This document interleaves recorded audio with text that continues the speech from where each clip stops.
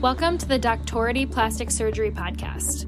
My name is Jenna, and in this series, I'll be speaking to plastic surgery residents and giving you an inside look at what it's like to train at their institution. We'll discuss the logistics, the leadership, and the lifestyle of a plastics resident at their program. Today, I'm speaking with Dr. Michael Barada and Dr. Ying Wu, who are residents at Dartmouth-Hitchcock Medical Center in Lebanon, New Hampshire. Mike is a fifth-year resident. He's originally from Naples, Florida. He went to undergrad at the University of Florida, got a master's degree at Florida Atlantic University, and completed medical school at Florida State University. He completed some general surgery at the Mayo School of Graduate Medical Education in Florida before transferring to Dartmouth. His academic interests include general plastic surgery, aesthetic plastic surgery, and Mohs reconstruction. Ying is a second-year resident. He's originally from Rockville, Maryland. He went to undergrad and medical school at the University of Maryland, and his academic interests include craniofacial and microsurgery and general plastics. Mike, Ying, welcome to the podcast. Thanks so much for having us. So I'd love to get started with a broad overview of the structure of your program at Dartmouth. So we are an integrated program. We've had some recent changes in our structure. We were originally a fellowship after general surgery and a 3+3, meaning 3 years of gen surg, 3 years of plastic surgery. The 3+3 route does not exist anymore in the nation, and our last 3+3 resident graduated a couple years ago, and he's finishing up fellowship this year. And then our fellowship program, which has been around for a long time, is also being phased out. We are in our last year of our fellow, so he is technically a PGY 8, though he's our chief, essentially a PGY 6 here, and he will be the last fellow to graduate from Dartmouth-Hitchcock, and then I am a PGY 5 integrated, so I will be the first technical integrated resident to graduate, and year after that, I will be integrated residents only. So we will have a full integrated class as of next year. We have a full class now, but one of them is technically a fellow. And how many residents do you take per year? We do one a year. We have no prelims or anything like that in our program. We do have prelims through the general surgery residency program here at Dartmouth-Hitchcock, so we get them sometimes, but we get more often the PGY1 interns from all the other subspecialties. So ortho, urology, ENT, they all come to us to do plastics. And can you break down how much plastic surgery experience you get across the first 3 years, preferably like months per year?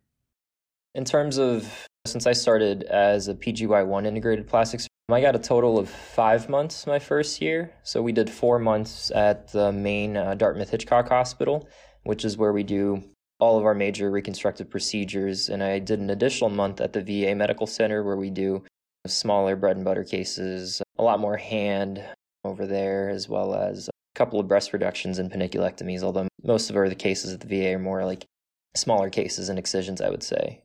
In my second year, I do 5 months at the main hospital and then 1 month at the VA, so 6 months total, so 5, 6, and then in my third year, I'll do I think 7 months of plastic surgery total, 6 + 1. So we do one month at the VA each year, our first 3 years, and you just tack on an extra month. So it comes out to about like half of your time as a PGY 1 through 3 is devoted to like plastic surgery, and the remainder is like subspecialty services.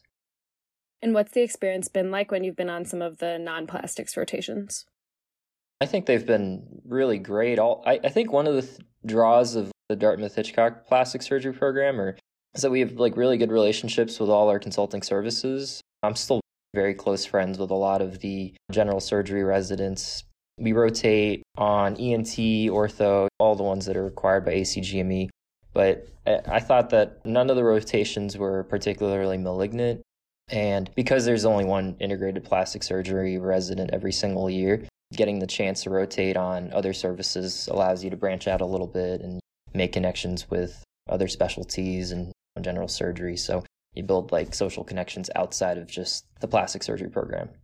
And so you mentioned you spend time at your main hospital and then the VA. And can you talk a little bit about if there are any other sites and kind of the differences in the patient population? So most of your work is at Dartmouth-Hitchcock, which is one big hospital here in Lebanon, New Hampshire. You do the VA, which I haven't done yet, but I'm going to do it this year. Ying did that. And then as you progress in your later years, so your 5th and 6th year, you do away rotations offsite. So this year, I'm going to be going in January to LA for USC LA County Hospital for a burn rotation for a month. Technically, we don't do like level 1 high trauma burn here. We do small burns. The biggest one would be like Boston is the closest center. But we have had a connection with USC for a long time. So we go out there for a month. So I'll do that in January. And then I go to the VA this year. And then next year, when you're 6th year, you do multiple rotations, which have been messed up a little bit with COVID, unfortunately. But traditionally, what we would do is you go for a month to Maine in Portland. And you do, it's called Maine Med. And you do a whole month with the private practice there, which is supposed to be an awesome rotation. You get amazing experience. It's very busy, but you get to do a lot of like private practice, plastic surgery on top of some academic stuff. And then you go to the Baker Gordon conference in Miami, I believe in February, for a few days, which is a really big, amazing conference where they do live surgery. And it's some of the greatest aesthetic surgeons in the world that are showing their techniques and skills. And then that is piggybacked onto a 2-week rotation with Stuzen in Miami for cosmetic surgery. And then you're also supposed to go to Vietnam with Dr. Rosen, who's one of our plastic surgery / hand peripheral nerve experts. And you do 2 weeks of cleft lip, palate, congenital hand, big cases with patients that are underserved and wouldn't have these surgeries otherwise. Those are kind of the big ones you do outside of Dartmouth. We have a couple of attendings who do work in Manchester. There's been discussions about potentially going out there in the future. We haven't gotten that to work yet, and COVID's also slowed those discussions down, but that would be another potential, I think, site in the future to get more kind of an aesthetic, cosmetic allotment to our education. But those are the big ones that are established right now.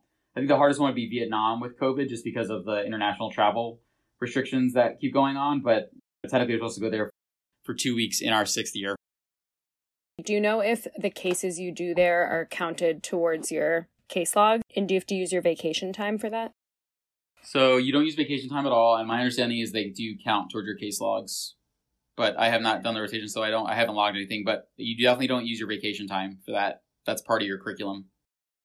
Do residents ever have the opportunity to do an additional short trip or an elective global month? Yeah, so actually, I've talked to Dr. Shin, he's the program director here, about that specifically, because my dad actually works as a surgeon. He's a transplant surgeon in China, and he's pretty well affiliated with some of the plastic surgeons overseas. Dr. Shin and I are working to coordinate a possible 2-week or maybe even 1 month rotation for me as when I'm a more senior resident, so that I can get more out of that rotation. I think it'd be really interesting. But there's certainly some flexibility designed into the curriculum that sort of allows for us to explore our various interests. I know, Mike, in particular, you did like a month of Mohs reconstruction with dermatology, right? We do derm, and the derm is technically off-site also, but it's right down the road at Heater Road facility. They have their own building. And I was technically supposed to be a derm rotation with everything, and it ended up being like half derm general, then half Mohs because of the way stuff worked out. But it was great because I just did like Mohs for 2 weeks, like straight, and just did recon and got to see them resect and do the pathology and all that. So I wanted to go back to Mayo for a rotation because they have a really robust aesthetic surgeon down there that I'm close with. He's one of my mentors. And we had talked for a while about trying to work out a month to visit them. And Dr. Shin was all for it. And we were going through the process.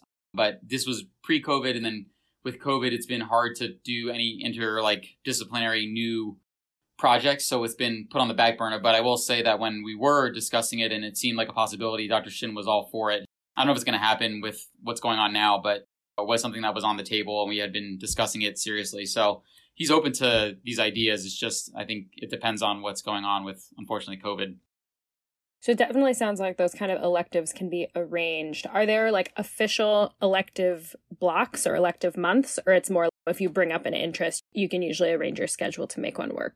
There's no technical month for an elective, but I think they're just open to like our thoughts. And so we could, potentially down the road have that. There's not one in stone right now, but they're not against discussions about something like that. And then, so it sounds like you mentioned you have at least like about a month and a half of full-time aesthetic experience. Are there any other times that you do aesthetic rotations? Are there intermittent cases, and or is there a senior resident cosmetic clinic? The way that we do our rotations here when you're on plastics is when you're on plastics, you're basically on everything plastic. So we don't set you with an attending for a month. We do sometimes say, okay, you're on a hand plastics rotation, or you're on like craniofacial rotation. And then if there's craniofacial cases or hand cases, you're the one that should go to those. But for the most part, like when you're on plastics, you're on everything plastics. So one day you could be doing a free flap for a lower extremity. The next day you could be doing an aesthetic case. And the day after that, you should be doing 3 BBRs. So it's like a big mix. And the aesthetic cases, they're intermittent. I'd say we don't do like aesthetics on like a daily basis, and it's not the most robust thing we do by any means. And usually the seniors get like first dibs on the big aesthetic cases. We try to bring everybody in. This past week, I was on anesthesia, but there was a true aesthetic breast dog that happened on Friday that I went into to join. And I got to do a breast dog with Dr. Shankran and our chief. And then there was also, Ying was part of a bilateral thigh lift, whole body liposuction case that same day. We do aesthetic surgery. There was a few months ago, we had 5 facelifts in 1 month, and then we haven't had many since, but we have these like waves of cases, and they're just mixed in with all other stuff. So it's not like a dedicated aesthetic rotation here as of now, but throughout your 6 years, you will get experience and exposure to it. I also think those numbers have been diluted a bit because of COVID canceling elective cases. So I've only been here for about a year and a half, but so my experience may be a little bit different. I'm also like more junior. But that being said, I think it should probably be taken into account as well. They've definitely had an issue with elective cases and what we can and can't do. And things got better after the initial COVID waves, but we're obviously in a different environment now with Omicron and everything else. So there's, lots of discussion on what to do, but I think it would be more robust if we didn't have concerns for that. And is there like a senior cosmetic clinic? No, technically there's not a senior cosmetic clinic. Really just the seniors get the dibs on. If there's multiple aesthetic cases, they get to choose what they want to do. And they usually do, like I said, the big ones. We do a filler/Botox clinic. It's supposed to be every 3 months. It's been roughly almost every 4 months, I'd say the last year or so. But we're supposed to do it quarterly, and we get free product or samples from the pharmacy, from Allergan or whoever, and Mentor, people like that. And we get patients, we recruit them ourselves, and then they come in, and we do usually 1 filler and then 1 Botox patient during that session each. Usually the 3, 4, 5, and 6 do those clinics quarterly. And do you get any experience with gender affirmation surgery? Dr. Negrini and Dr. Shin, I would say, are probably our 2 surgeons who do the most. Dr. Shin does a lot of the gender-affirming female-to-male mastectomies. Dr. Negrini does both top and bottom surgery in the past year. This is also partially diluted because of COVID, because of the elective nature of a lot of these procedures. But even though I'd say anytime I'm on the plastic surgery service, I'd say we had been getting on average probably 1 major bottom surgery probably every 3 weeks. But I know that because I've talked to Dr. Negrini about this personally as well. There's actually quite a long line of patients waiting to get bottom surgery that we just simply haven't scheduled. They're just waiting for an operation, and part of the reason they haven't gone yet is because of COVID and the limited numbers of beds available. We have done both F to M as well as M to F. I think we did 2 phalloplasties within the last year and a half with Dr. Negrini. 2, I think, different techniques. He did like a radial forearm for 1, and then a pedicled ALT with a radial forearm, like urethral reconstruction for another. So essentially like a pedicled flap with a microsurgery, kind of 2 for 1. I don't know if you were there for that one, Mike. And I'd say we do a lot of depth vaginoplasties. Dr. Moses is one of the urology attendings who usually does those cases with Dr. Negrini. He just did a 0 depth vaginoplasty last week, actually. Did another one maybe 3 weeks ago that I actually helped Dr. Negrini with. So even as like a 2, I've like first assisted, because like you can only get 1 or 2 bodies, and a lot of the time, some days we have 5, 6 attendings operating all at once, and plenty of opportunities for junior residents to first assist on bigger cases. I harvested the fibula with Negrini, this other big case we did just last week. So we do a ton of top surgery. We're 2 hours from Boston, but we're like rural in the woods. So I always find it interesting the amount of people that we get for transgender with kind of the population that we have. We're by Dartmouth undergrad college, so it's a mix of different people here. We have really highly educated communities, and then there's like people that like live off the land in the woods. But we have no shortage of people who want transgender surgery. We do a ton of top surgery like every week. We're doing a lot of bottom surgery, and Dr. Moses, in connection with Dr. Negrini, are actually working on making almost like a center of excellence, I guess you could say, for transgender surgery here. And they've been actively working on a plan to have a transgender clinic, I think once every 2 weeks, where they dedicate either a half a day or a whole day to just transgender patients, and they see them essentially together on the same day and make a plan, because these patients take a lot of planning and a lot of prep work. When you want to do bottom surgery, a lot of times it takes up to a year to get them prepared for the real surgery, because you have to do laser hair removal. That takes time. You have to do urethral lengthening. There's lots of pieces in between to get them to the real big surgery. So there's a lot of work and a lot of people involved. There's a lot of social case stuff to deal with, a lot of psych stuff. You need to have certain letters in place, certain hormone therapy, endocrine people involved. So there's a lot of things to balance. And that's why it's important to have a big team to work together. So they're working on actively making a clinic just and blocking off the rest of their schedule just to dedicate to transgender patients for, I think, a day or a half a day every 2 weeks. Can you walk me through what call is like? So as far as intern call goes, your entire first year as an intern, you're in the general surgery call pool, so you're not taking any dedicated plastic surgery call. And at first, though that may sound pretty horrendous, it actually works out in our favor, because it allows us to not have to take primary annoying floor pages as a PGY2 and above.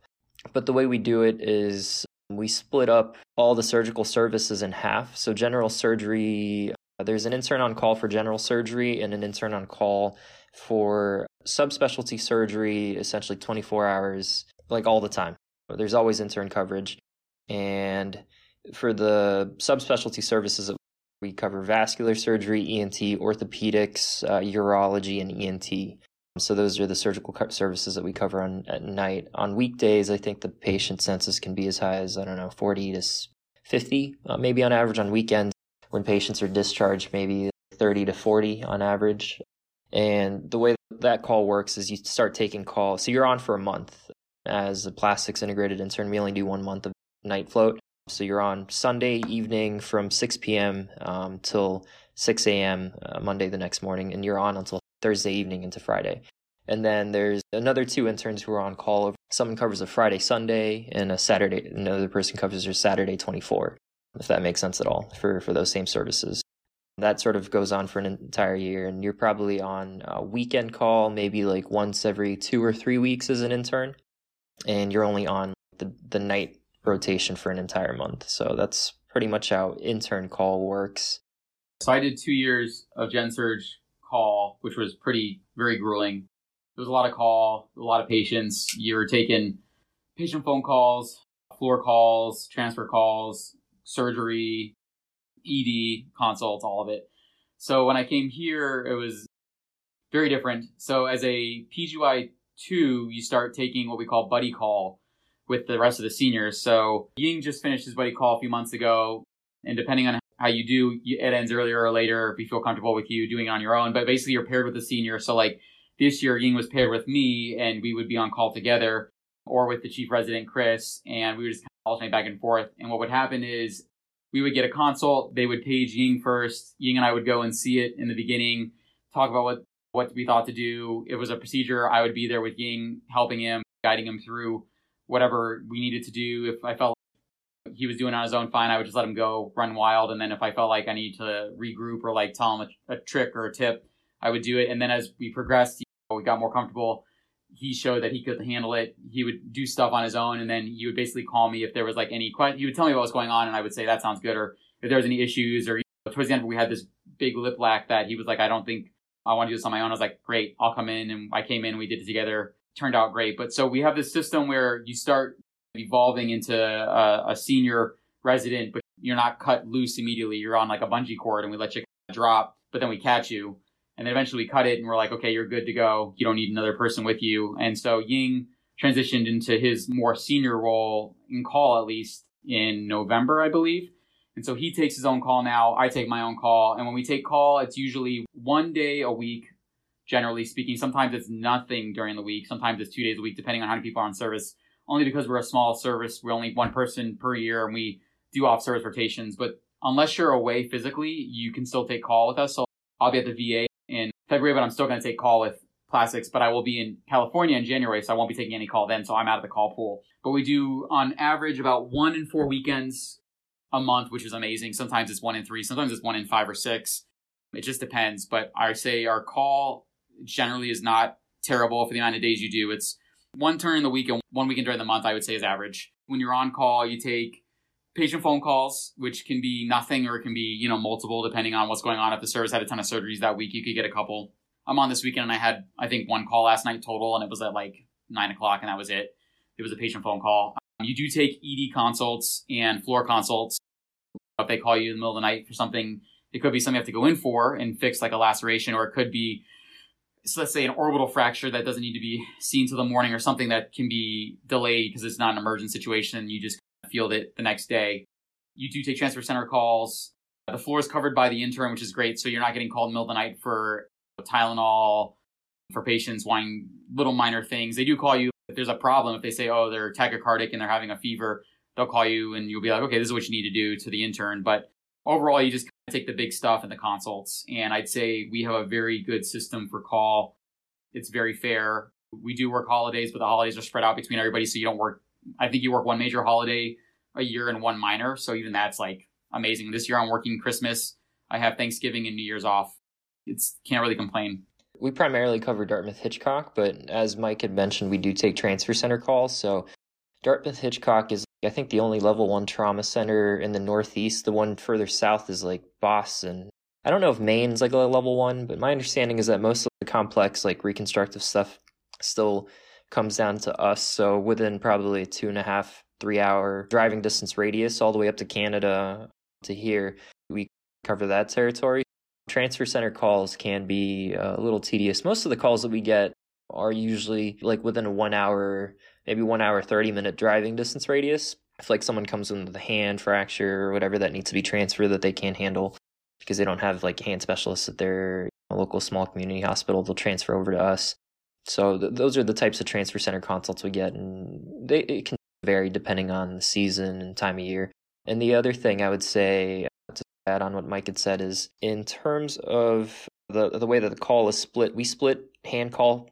I'd say we take a little bit more hand call than ortho does at our hospital, probably 66-33 roughly. And then face call is every other day. So it's like clockwork. Like we're on today, they're on tomorrow, ENT. So that one's 50-50. Hand gets a little bit tricky, but it's supposed to be 50-50.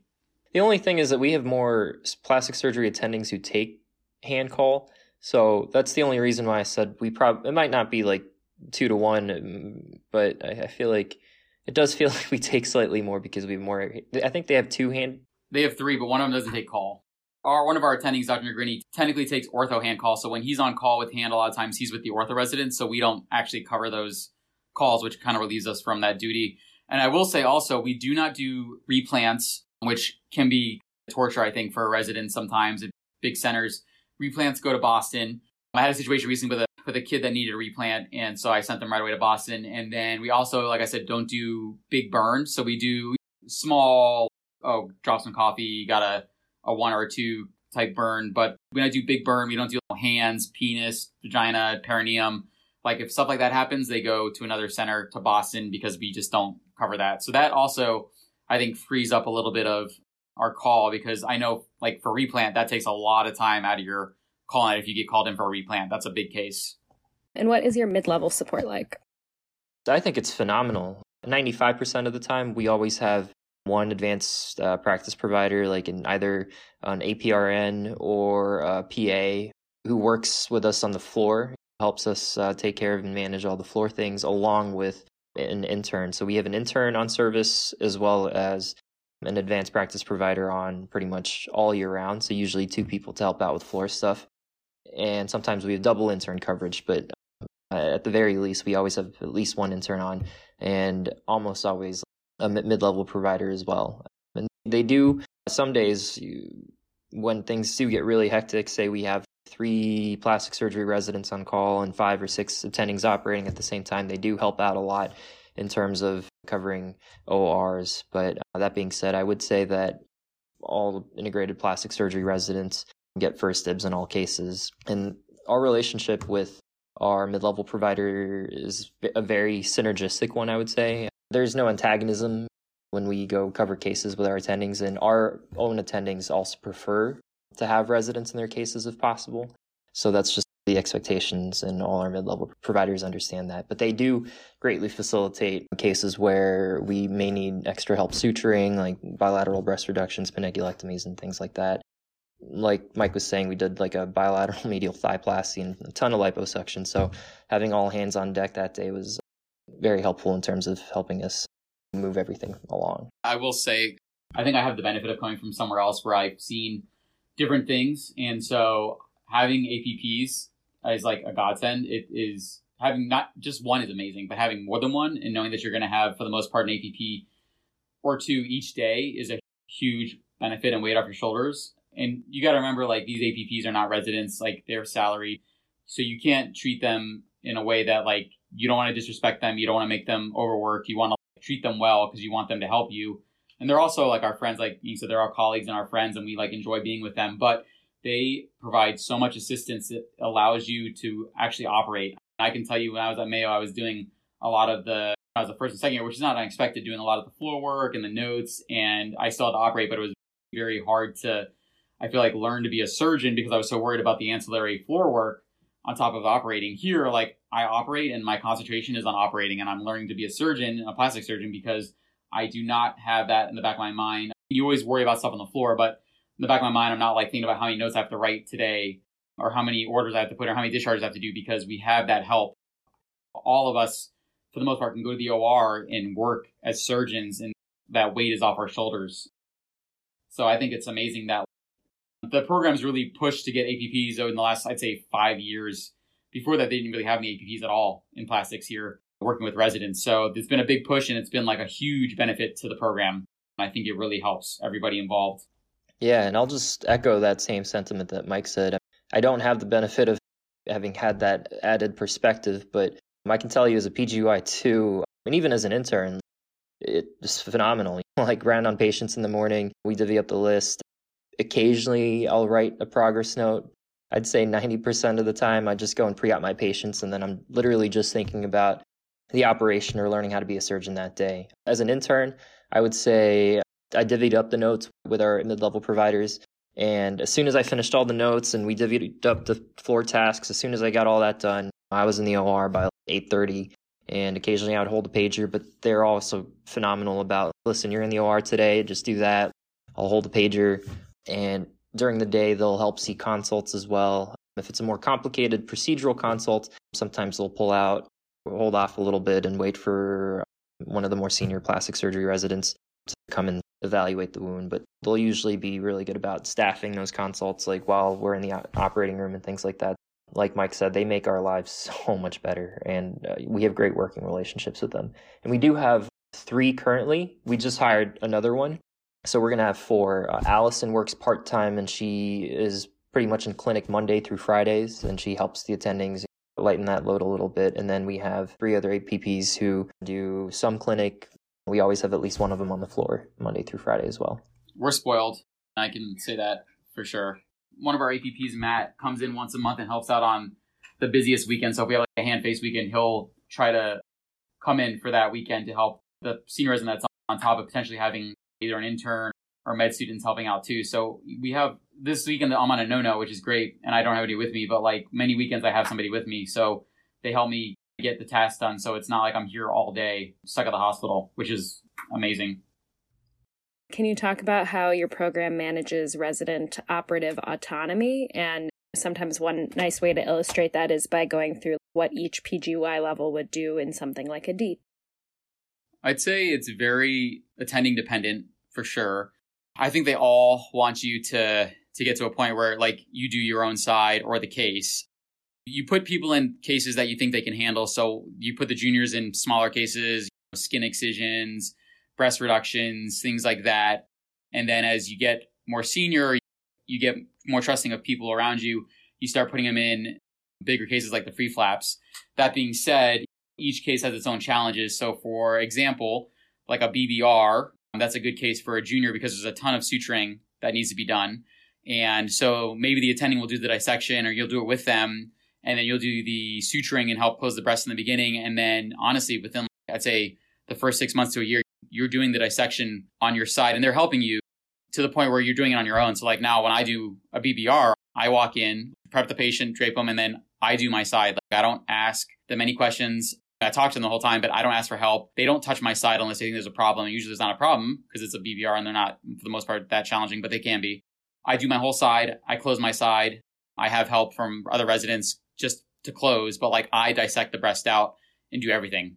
And Ying's at that point already as a second year doing his own stuff too. In terms of bigger cases, when you get into the deep flaps, you start out assisting with the dissection and closing, right? So like you help, it's essentially closing a panty with a fascial defect. So you close the fascia, you put potentially a mesh or not mesh in, and then you close the belly like a panty, abdominoplasty. So the juniors are doing that while the seniors are up top working on the micro with the attending. I have been this year more and more responsible for helping with the micro. So I am assisting with the micro. I'm basically doing the vein anastomoses and helping assist with the arterial anastomoses. And I'm getting closer and closer to, I think, actually doing the suturing myself. I do tie the knots on the anastomoses now, which is new. I help cut, tie, set up everything. But once they feel comfortable, they progressively get you into the position of being like the attending. So our most senior resident, Chris, is doing the anastomoses as the attending, and the attending is basically his assistant. I will say we generally don't have you start doing really much of the micro with the attending until you're 3. We have been working on a micro course that we've been doing this year because we had another micro course. Actually, that was another weight rotation we did. We went to Kentucky for a week in Louisville and did a micro course, but that got canned with COVID. So we've actually designed our own micro course, which we're getting all the junior residents to come in and work on vessels under the scope. And that I think is allowing people to get into the micro earlier. So now we have 3, 4, 5, and 6 all doing micro. But with that being said, usually the 5 and the 6 are the ones that are doing the true suturing, which is the grand slam of micro, I guess you could say, and dissecting out the flap. Chris will dissect out a flap. I've been tasked to dissect out parts of the flap. They trust me to dissect out vessels, like find the perforators. But it's all dependent on the attendings. They all decide what they want you to do and how far. But I think once they get comfortable, you really have a ton of autonomy here at Dartmouth. And it's not unchecked. They don't leave the room and they're like, okay, do the whole case, bye. But they do let you do the case if they trust you. Let's talk about research a little bit. So what are the research kind of expectations and then like opportunities and what kind of support's available for once you have done some research? I would say that we do get a lot of autonomy in terms of dictating what we want to do for research. The expectation is to each year be involved with some scholarly activity, and that can take the shape of many different forms. I personally, as an intern, really didn't do too much in terms of chart reviews or hardcore research, but this year I've picked up a lot of ancillary projects, and there's a lot of stuff floating around that, depending on what your academic interests are, like we don't have dedicated like research elective or anything like that. But for example, like some of the things that I'm working on personally this year, like I'm doing a lot of peripheral nerve stuff. I'm working on like a book chapter with Dr. Rosen for motor nerve transfers in the upper extremity. I'm also working with an attending Dr. Elof Erickson, who actually was, I think, chair of plastic surgery at Harvard. He actually lives around the area, so he's been mentoring me a little bit and working on a couple of wound papers with him, just regarding like a database of various different wounds. There certainly are plenty of opportunities to get involved with research, but I wouldn't say that Chris Lee, one of our more senior residents, he's not very fond of research. He's involved with certain things, but he's very proud of the fact that he doesn't have to do that much research to still be a plastic surgery resident. They don't have a strict requirement around like you're going to do 2 papers a year or you're going to take a year off. I know some programs take time off. I'm applying for aesthetic fellowship, and so I think it depends on your goals. If you want to do like a craniofacial micro fellowship, I think maybe it's a little bit more needed, or if you just enjoy research. I've done a couple things here. I have a case report that I submitted with a med student that we're just waiting to see if it's accepted. But like I said, I want to do aesthetic surgery, so I don't think it's as necessary, and I don't necessarily want to do a ton of research. I'll do some, but I'm not like gonna go give a year up of my life to do it. But that's like kind of the beauty of this place, is that they don't require anything. They would love if you did, something, but there's not like this huge push where they're saying you have to do 3 papers or we're gonna not write you out as a recommendation, this and that. I think it's very open to whatever you want to do, and there's plenty of resources and people around to do it. There are attendings who try to do more research than others, and I think they have a requirement, but they don't force it on us, and it makes the experience more comfortable to do what you want to do with your life and your career. So There's plenty of people who take years off and then don't necessarily need that research, and they've lost years of their life in terms of time and income. They don't do that to us here. So I think it's nice because you have the opportunity to do it if you want. If you don't want to do it, they don't make you feel bad about it. It's a good mix. And is there any support available, like to present at conferences? The conferences have been very limited just because of, again, COVID has like ruined everything. But they do provide you, I believe, a stipend for travel and like food and all that if you do get a conference acceptance. I think that's pretty general for most residencies. I think maybe if you were doing 10 conferences, they'd be a little bit more. That's a lot of money. Usually residents get a couple a year, and they are more than happy to. I know there was a conference 2 years ago that was a micro conference that Dr. Green had talked about with me doing something before COVID. And he was like, oh, this would be a great conference to go to. We could present this, and then it'd be a free trip to Hawaii. And I was like, that sounds awesome. But they will cover conferences if you do get a legitimate acceptance. It's just depending if the conference is going to be virtual. I was supposed to actually go to one in New York. I think it was like the New England Conference of Plastic Surgery, and that was canceled in March of 2020, and they were going to cover my travel expenses for that one too. They do cover if you have a true conference. And are there any other perks you'd like to share? So I don't know about the loops. I got mine when I was at my other program, but they do a $300 a year, and that's what it's now. It's $300 a year stipend for anything educational. So you could use that to buy books. I used it one year to get some noise canceling headphones to use for tests and studying. You can use it for anything. If you want to use it for some type of class you want to go to, as long as it's educational, it's very open to whatever you want to do. So they have that. Parking, they don't charge you for parking, which I know at some places they charge for parking, which is insane to me. That's just not right. And our parking is not a mile away from the hospital. You do walk a quarter mile, but it's beautiful, and you're walking through trees. It's cold now, so you do get a little chilly in the winter, but the parking's fine. They give you, as a first year, some allotment for food money since you'll be technically in the hospital, and they give you a very small amount for food money after that, but it's not really, one, needed because you're not really in the hospital overnight most nights. It's very rare. And two, I don't really like eating hospital food. I don't know. What do they do for the loops, Ying? Yeah, so it's 50% off. I think I got mine for $400 or $500 total. I bought the headlight on my own, but it's like you said, the $300. At least my first year I used towards a laptop. There's also a lot of free food in residency, so that's good because you'll have conferences, and then Friday we have Friday conference, we get breakfast. When we do our big educational sessions, we get Panera, pizza, whatever. So there's free food here and there, which is nice. So you said you're building up your own micro course. Is that something that will be 1 week out of the year? Or what does that look like? And any cadaver labs too? We can't really devote a whole week on its own just because you're so busy with cases, and it wouldn't work. And we used to go, like I said, to Louisville for a week, and you would be the only person away, so it worked because you could devote your whole week to micro, and then the rest of the service would be here. So what we're doing now is we have a one introductory lesson for an hour and a half, a lecture, and then every other class or lecture is down in our CSI, our Center for Surgical Innovation. It's this amazing 3 OR room that was funded with this crazy amount of money, and it has a real-time, I think, CT MRI machine inside. So we do a lot of if you do a big case down there and you want to get immediate post-op CT MRIs, you can get them on the OR table. The thing rides a track through the ceiling to get to the patient. So it's this state-of-the-art facility. But because of that, it was actually made also for things like cadaver labs and education. It was part of the grant money was sent to do that. So it's dedicated to that also. So it's this great space that we use. We have our cadavers down there, and we have been doing 4 sessions this 2021, fall to December 2021. We've done 4 sessions, and they've all been cadaver sessions where we start with 2 microscopes. We get Axygen, which is our nerve conduit reps, and they give us these practice nerve conduits that we use to suture, and then we dissect out vessels from the extremities that we have, and we use those to practice the different micro skills with different attendings. So each session has a couple different attendings proctoring. So every attending has their own way of doing micro. So you get different kind of lessons and pearls and techniques. And then going into the new year, we are again building up and designing the rest of the micro course, but it's going to be more labs downstairs. So it's really hands-on. It's not a lot of read in this book. It's you have the micro instruments in your hands with the needles and the conduits or the blood vessels, and you're doing the micro with either another resident or an attending. And we're combining it with neurosurgery and ortho. So we actually have this kind of interdisciplinary thing going on with them where they come down and join us for the micro and get lessons in it also, which has been nice. It's been a good mix of people. And what area of plastic surgery would you say you come out with the strongest experience in upon graduation?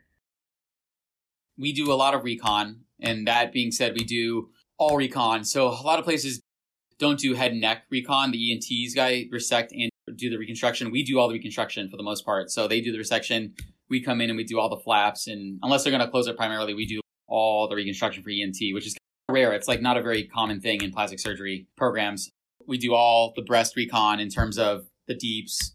We don't do any trams, the deep flaps and stuff like that. We do a lot of all the lower extremity recon with ortho. And then we actually got a pretty robust craniofacial here. Dr. Shin, our program director, is craniofacial trained. And we do a lot of cleft lip and palate, actually. And then 2 days ago, we had a craniosynostosis baby. We do a lot of craniosynostosis cases.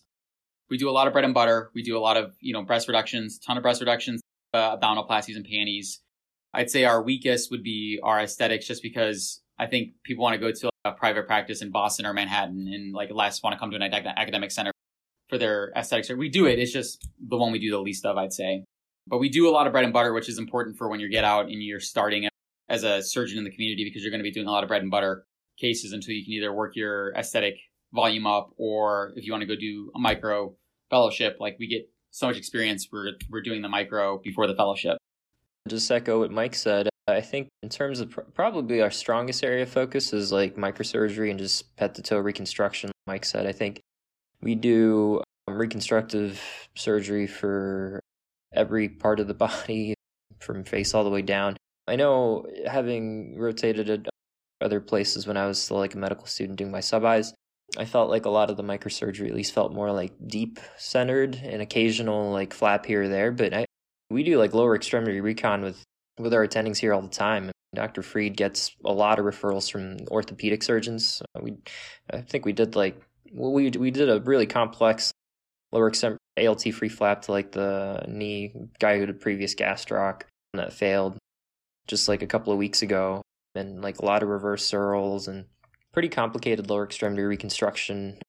Like Mike said, we do all the head and neck reconstruction here.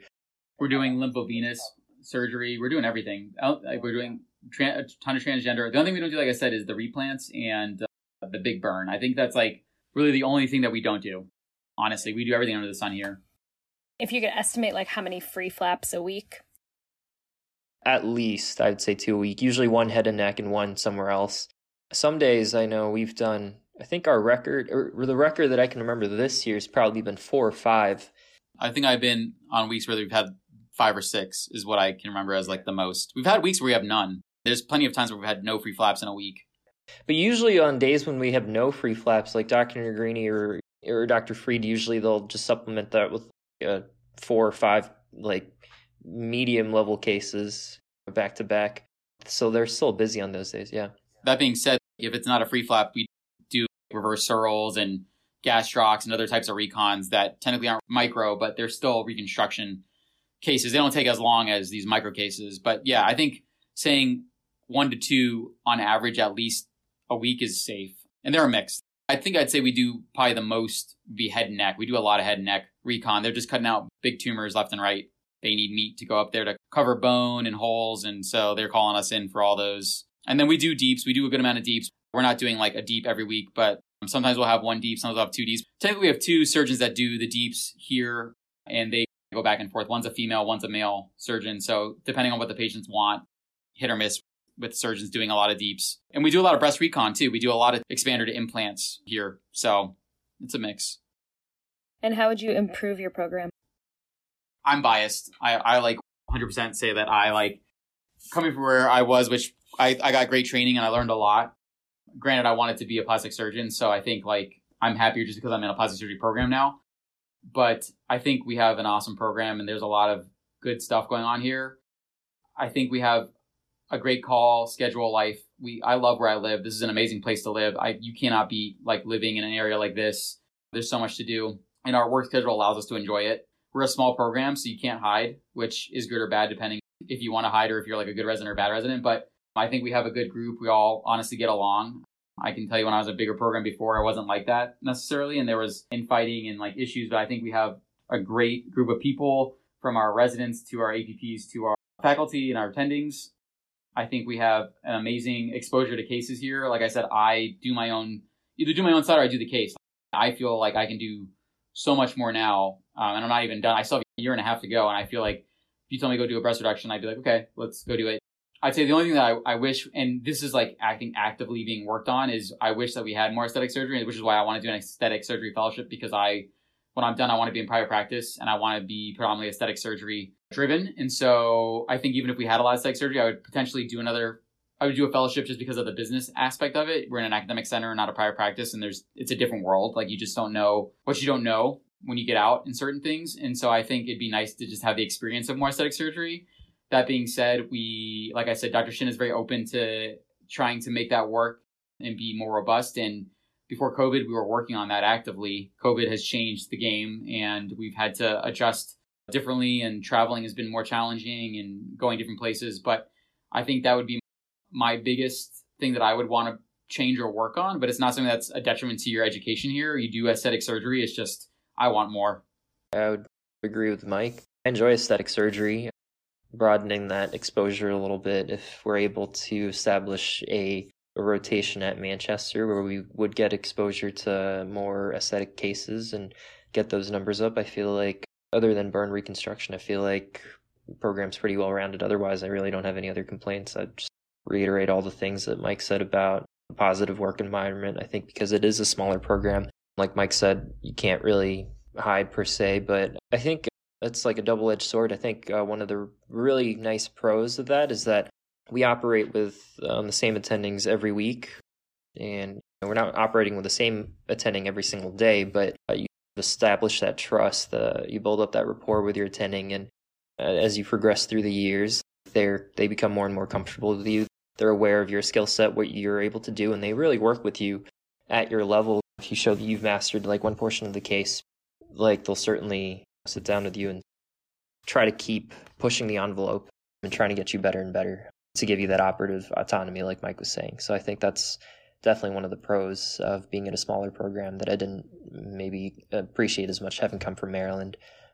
If you're a person who like needs to be on a certain rotation, like you're like, I want to be blocked off, like this month I want to just do craniofacial, this month I want to do hand, like this may be a challenge for you, because you can go literally do a lymphovenous bypass, a hand fracture, a breast reduction, an AUG, and a lower extremity recon all in the same day. So you need to know the anatomy for all those things, right? Like you need to know what's going on. And like that, I think that's great training. That makes you on your toes. But other people may be like, oh, I like to be blocked off, and that may not be for you. So now I would love to hear about your program leadership, so your chief and your PD. So Dr. Shin I freaking love Dr. Shin. We sit down with him first Monday of every month to sort of go over our progress, things that are going well, things that we have concerns about, or it's just really an opportunity to have open discussion about like our progress. And in terms of, he always goes over if we have any specific goals, how specific rotations are going, if there's like anything that he can do to help us reach our career goals, or anything that we could do from a work-life balance standpoint to get us to where we need to be, or if there's anything that he can help out with. So I think Dr. Shin has been phenomenal in that regard. I feel very well supported by all the faculty and staff, obviously the residents as well, but I think our relationship with Dr. Shin is I haven't had like that many mentors in my life. In terms of the best mentors that I've ever had, I would say Dr. Shin is up there. From college to now, I can think of two people that I would think of as like people who really brought me to the next level and really embodied like the definition of like mentorship and all its lights. I think Dr. Shin is, bar none, he's up there. He cares a lot about the residency program, and he meets with us all individually, and he's really helped the Dartmouth Hitchcock Plastic Surgery residency become better, every single day that he's been program director. And he's been PD for ever since I started, and so I've nothing but good things to say about him. He's technically chief of the division, actually. And then we have the overall head of the surgery department, which is Sandra Wong, but she's like a surgical oncology. She runs all of the surgical departments here, but Dr. Shin is technically, I think, the chief. I had great mentorship when I was at Mayo. I have a few people over there that I still talk to in both plastics and general surgery that changed my life, and I want to keep them in my life, so I talk to them. And Dr. Shin is somebody that I say, it's the same thing. Like I will talk to Dr. Shin when I'm done. If I have a problem, I'll call him first, just because he's like the most approachable person, and he's just so nice. And even if he doesn't have an answer right away, he'll get back with you just talking with him, not even solving the problem, but just like talking with him, I think helps. I've never been around a person that's just been so good, besides a few people at Mayo, to me, and been such an advocate. He's such an advocate for what you want to do. And I know some places, if you say, I want to do aesthetics or I want to do hand or that, they're like, oh, boo, like poo-poo to that. Like, you should do microsurgery. Here, it's not like that. He's like, whatever you want to do, let me get you there. Let me see what I can do to help you. Who do I need to talk to you for or talk to for you? What can you get involved with to get to that position? I agree. He's been nothing but like the best to us. And COVID's put a strain on, I think, everybody. And he's definitely felt the strain from the hospital in terms of trying to figure out cases and like elective cases and being productive. And that's taken some of his attention away. But I think overall, he's been just absolutely outstanding to all of us. And then one thing I remember now about perks. So when I was at Mayo, we didn't have our own offices. We had what we called the cave, and it was like a hallway of computers, and we didn't have enough computers for residents, which is not uncommon. Here we have our own offices. So I have an office with two other people, but it's like I have my own desk, my own computer, my own space that no one else uses unless I'm gone and they need it. And then Ying and Chris have their office, and then another resident has their own office. So we have dedicated plastic surgery resident offices, which nowhere else in this hospital has, I think, their own offices besides like maybe general surgery, and it's 6 or 8 people in a room. It's not this like nice little setup. So we have like dedicated offices, which I think is actually a huge benefit because it allows you to have a space at your own, do your work, have your computer. You can put your stuff somewhere safe. You don't realize how important it is until you actually have it. Like, I didn't know when I was at Mayo how important having an office was, and I got here and I was like, wow, this is like a huge benefit. And you also feel like a professional. You feel like a doctor. Like, you're like, okay, I'm not some like medical student that has nothing besides putting my bag on someone else's chair. I think it's a huge benefit that like I didn't know until I had it. I was like, wow, this is great. We have a futon in ours. I've crashed on it a few times when I've been called in late for a consult or something and I needed to round the next morning. Yeah, one time I walked in, Ying slept past his alarm. We were on call together. He slept past his alarm. And we were rounding at 6 and I walked in and he had like gentle playing music in his office and I had to wake him up abruptly and say, it's time to go. It's a true story. Do you have any examples of times when you like brought up an issue to Dr. Shin and how he addressed it? When I was on my vascular surgery rotation, there were some issues with the work hours, and I had some concerns about how certain residents were being treated on that rotation. And I'd mentioned a couple of like the instances or brought up some of my concerns with Dr. Shin, and he took them very seriously. He went to the program director on the vascular surgery side right away and sat down with them and just escalated. And so like going along with what I was saying earlier, like he really does have our best interests at heart. And if you bring something to his attention and note a concern, like he will make a note of it and try to address it. I think he takes our opinions and comments like very seriously. That's probably like the most recent example that I can think of. The other one that I can think of is having mentioned that I had interests in potentially doing an elective or away rotation later on as a more senior resident in China. He was all about it, barring COVID and everything, but he was very supportive. I was like, oh yeah, that'd be like great. We can certainly arrange for you to do that. We can start working on designing a plan, and just like very receptive, open, and nothing but good, positive things to say. I think the way to think about it is not just Dr. Shin, but I think in general, like program directors have a lot on their plates. And so if you can resolve a problem without going to the top on your own, like one, you should be able to at this point, you're an adult, but two, it like looks better on you and it takes the strain out of them in getting involved. With that being said, if there is a legitimate issue and it's like something like Ying said, that you personally cannot go up to the head of vascular and be like, you guys are not being fair to us, Dr. Shin has no problem stepping in. So if you can resolve something on your own, great. Like that'd be the best ideal world. But if you can't, or if it's like a legit issue that you need some power or somebody to advocate for you, like Dr. Shin pulls the trigger without question. Like he is not afraid to like say, this is not okay. He takes ownership over us. He's like, these are my residents. I take care of them. You cannot do stuff to them without like me knowing and it being fair to them. So he's not afraid to go out of his way to make sure things are right for us. I just remembered another example. So we do 1 month on trauma with general surgery as PGY2s. And I think at one point they were trying to get Raisa or me to do, as a PGY3 resident here, they were trying to get me to do like an extra month. And Dr. Shin caught wind of it immediately and just sent like a short email to Dr. Rosenkrantz. Like, they're just doing this 1 month and that's how it's going to be. All right. Email me if you have any concerns or whatever. That's just how it, yeah, goodbye. Goodbye. Guess what? I only did a month of trauma. And how would you say your program promotes diversity and inclusion? If you look at like our group of residents, we're all different to begin with. I'm a Caucasian male, very boring, but I'm a Caucasian male. Shen is our PGY1. He's from New York City, but his family's from China. I was born in China, live in Sweden. It's just complicated. I've been all over the place. Raisa was born in Peru, speaks Spanish, always makes flan when we have parties. Nina's our fourth year. She was born in India. She came from India to start college here, which is kind of crazy. So we have 2 females, 4 males. And then Chris Lee, our chief, is from Boston. His family's mixed Chinese Caucasian. So we have a really diverse group. People speak different languages here also. And it's very like welcoming. Nobody feels like uncomfortable with like their background or their history. And then in terms of the patients here, like I said, we're in the woods. So we have a very like homogenous population for the most part. Like our population is usually Caucasian. The Dartmouth community is very, very different compared to the community outside of Dartmouth. The Dartmouth community is much more diverse.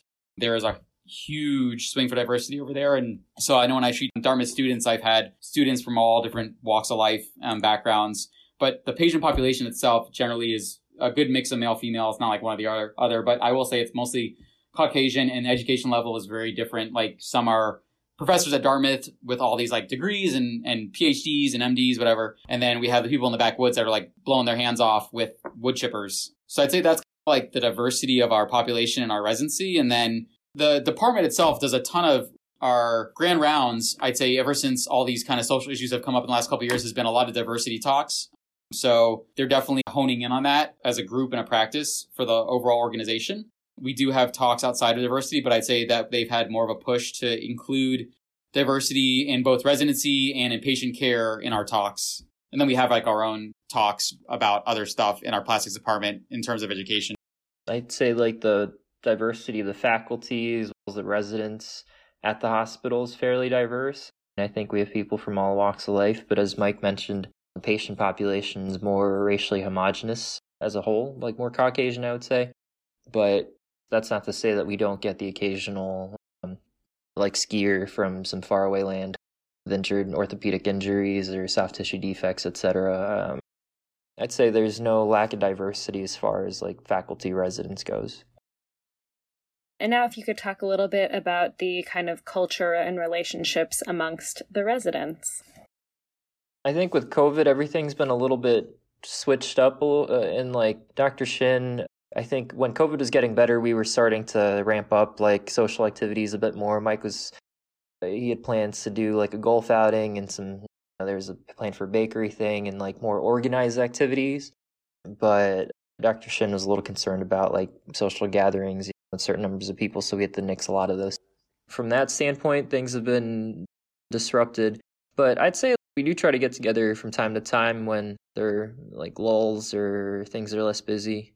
We just got together a couple weeks ago and did a dinner with everybody. Like this year, it was just a couple of weeks ago. Our chief, Chris, lives at a really nice house, like maybe a 20-minute drive away from the hospital, and he hosted us. I like made a bunch of stuff for dumplings, and I was showing other people how to like make dumplings and stuff, and we had a little potluck. I think people brought like various beverages, and Mike brought his kids. That was a nice get-together.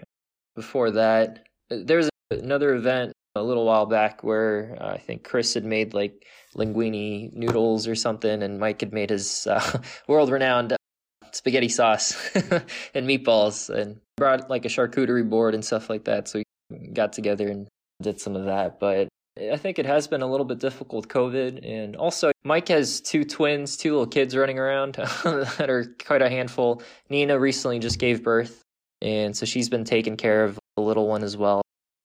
I think they've been pretty preoccupied, but as I was telling you, like last night I was hanging out with some of the general surgery residents. We got together and played Jackbox TV, just caught up, and just I do that pretty frequently too.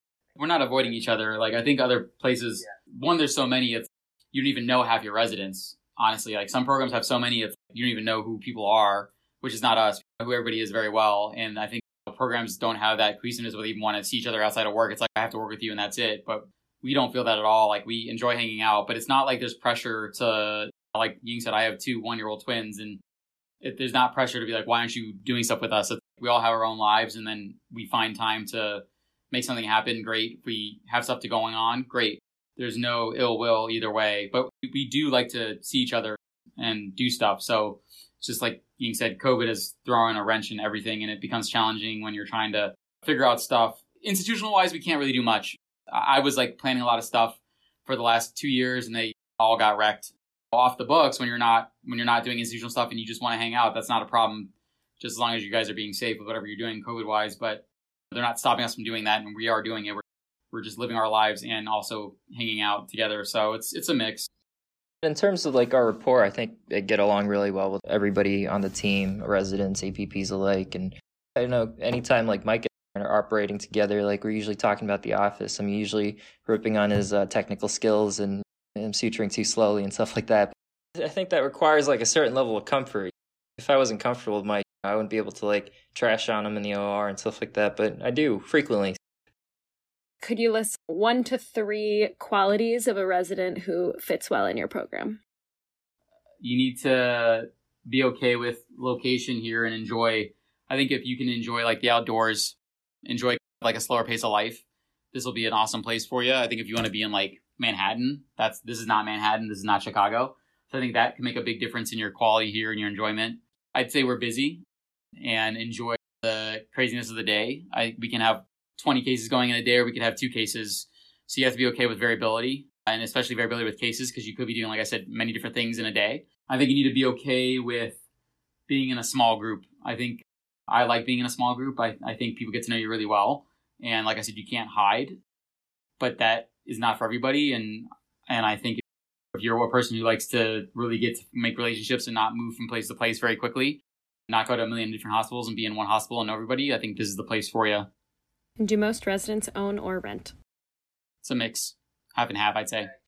Yeah, the housing market's like pretty challenging these days because a lot of people from out of town have bought properties up here, especially during COVID, and like a lot of people, like wealthier people from I think New York, Manhattan, like just straight up bought up a lot of the properties. So I think there's certainly been a need for housing up here, but I'd say it's pretty half and half. I bought my condo when I first moved here. Chris owns this place. Nina owns hers. So I think it's a 1-to-1. It's 4-to-2. I rent a house, a 3-bedroom, 2.5-bath house. Raisa also rents an apartment. I had a house in Florida when I was a resident because I thought I was going to be there for 5 years. So I ended up selling my home down there. Tried to buy my house up here before COVID, but I couldn't negotiate the price down to what was reasonable. So I ended up getting a long-term lease in the house I tried to buy. But if I could, I would have bought the house. So I'd say before COVID, it was probably more buying. But with COVID, prices have become absolutely insane. So I don't know in the future what that's going to be for residents, but it's a mix. You can do both here. There's houses to rent, there's houses to buy, there's apartments to rent, apartments to buy. And how long is your commute on average? I'm here in 10 to 12 minutes flat. It's like I take literally like back roads. I never go on a highway. I go through a small town. It's like amazing. Commute's incredible. I have literally timed it. If I wear like scrubs of my own, door to door, like less than 10 minutes. I can be in the ED if I really wanted to, probably within 7 minutes. I'd say most people live within maybe like a 10, 15-minute drive.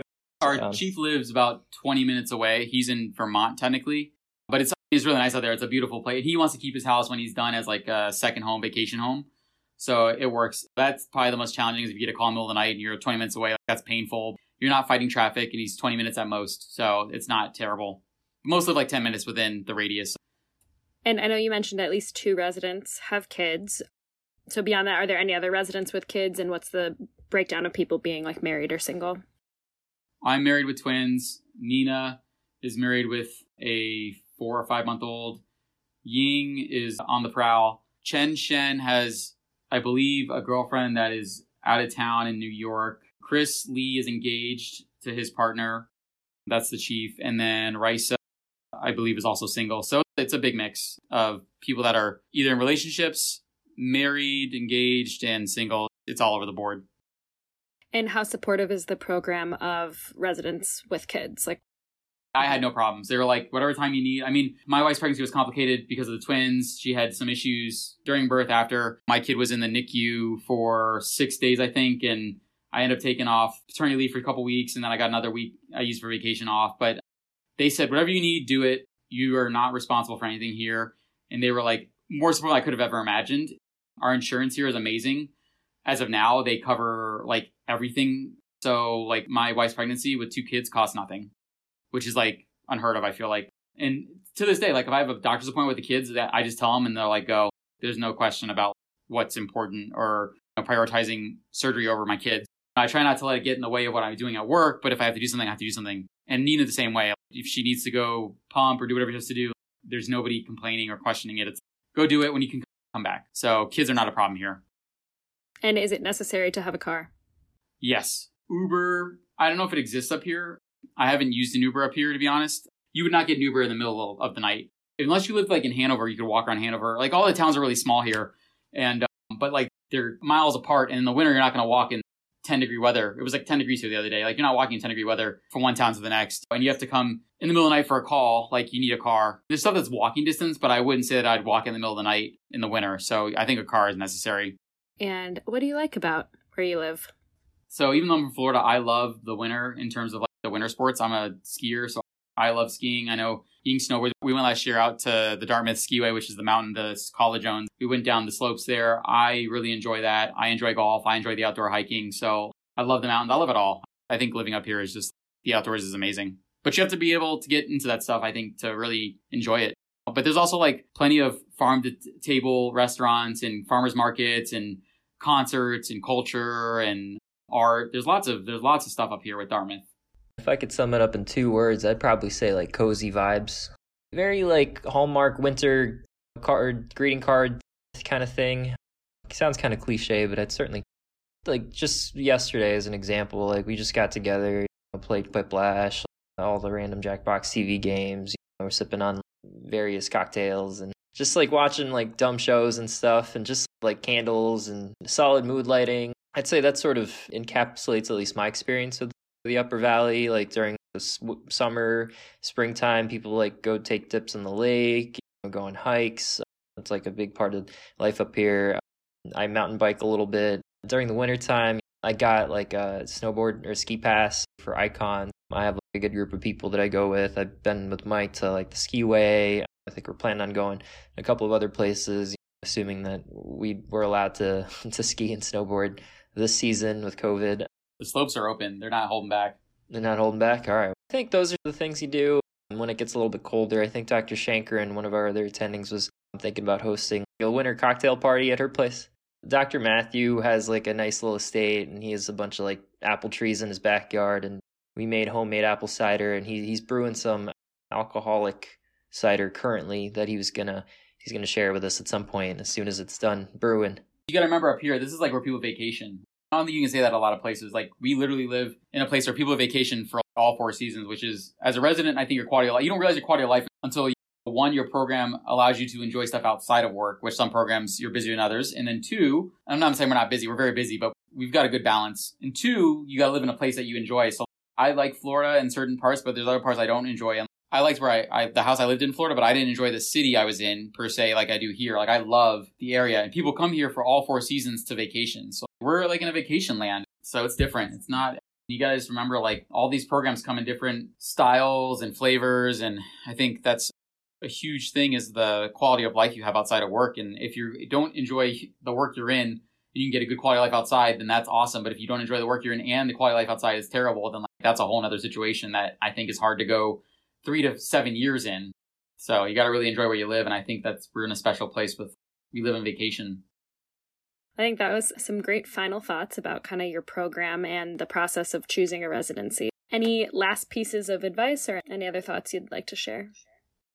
It's requirements like the office to come here.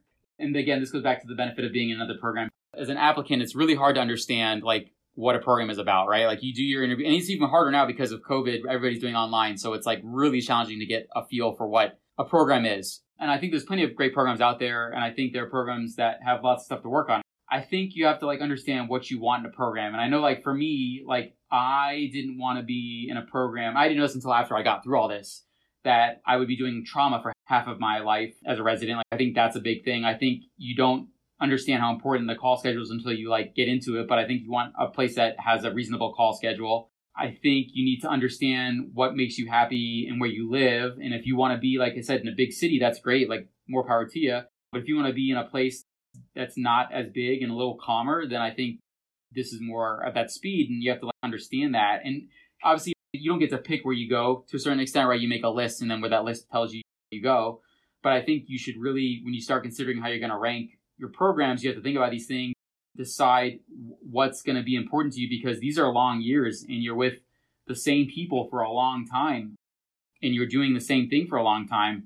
And if you want to be in a program, like I said, that you can hide and be one in a million, then go to that program. But if you want to get more relationships and maybe better mentorship and a closer mentorship with your leaders and your attendings, I think that's another thing to think about too. So I think at the end of the day, you have to really try to find out what you think is going to make you happy and ask those questions in the interview. And they may not tell you the truth, and they may, and we're being completely candid in what we're saying, and I'm not holding anything back at all. But I think you should, when you go into your interviews, really think about what you want. Where do you want to live? What type of pace of life do you want to live? What type of program do you want to be in? Do you want to be a program that does a ton of trauma? Then go to that program. If you don't, then look for programs that you're not doing a ton of trauma. Like Ying said, we can doing a ton of trauma rotations because that's not going to be to us beneficial. But that could be a program that you go to that they do a ton of trauma call, and that's how they do their gen surge there when you're an intern. So think about those things and really maybe write them down and try to find those programs that knock off the most important parts of your list, because they're going to make a big difference in your life. That being said, you're going to graduate if you work hard, but it's going to be a much more enjoyable time if you can find a place that you can knock off all those points that are important to you. And how could interested applicants find out more about your program? We do update our Instagram. Nina and I have been sort of posting photographs about everyday activities here and there, but that just gives you like a snapshot. I've had people contact me through email, people from my own institution at FSU that either have had interviews or are applying for plastics, and I'm happy to talk with them over the phone or through text and explain stuff, whatever questions they got. And Sarah Bloom is our program coordinator, and she's reached out to a couple of us in the past, I think to Ying and I, about medical school applicants asking questions and wanting to talk to somebody, and she'll just send their information to us and we'll contact them. If they really want, they can reach us through that. Otherwise, the internet, our website is one source, though it's hard, like I said, to gauge through the website. And then we have an Instagram, like Ying said. So those are probably the best ways to either learn something or get in touch with us. Mike, Ying, it was wonderful speaking with you, and thank you so much for being on the podcast. Thanks so much for having us. Thank you for listening to the Doctority Plastic Surgery Podcast. Never miss an episode by subscribing to our show via your favorite podcast service and following us on Instagram and Twitter. For more podcast episodes and residency information, check out our website, doctority.co. That's doctority.co. We love feedback from listeners, so please contact us through the website or through social media with your questions or suggestions. See you next time.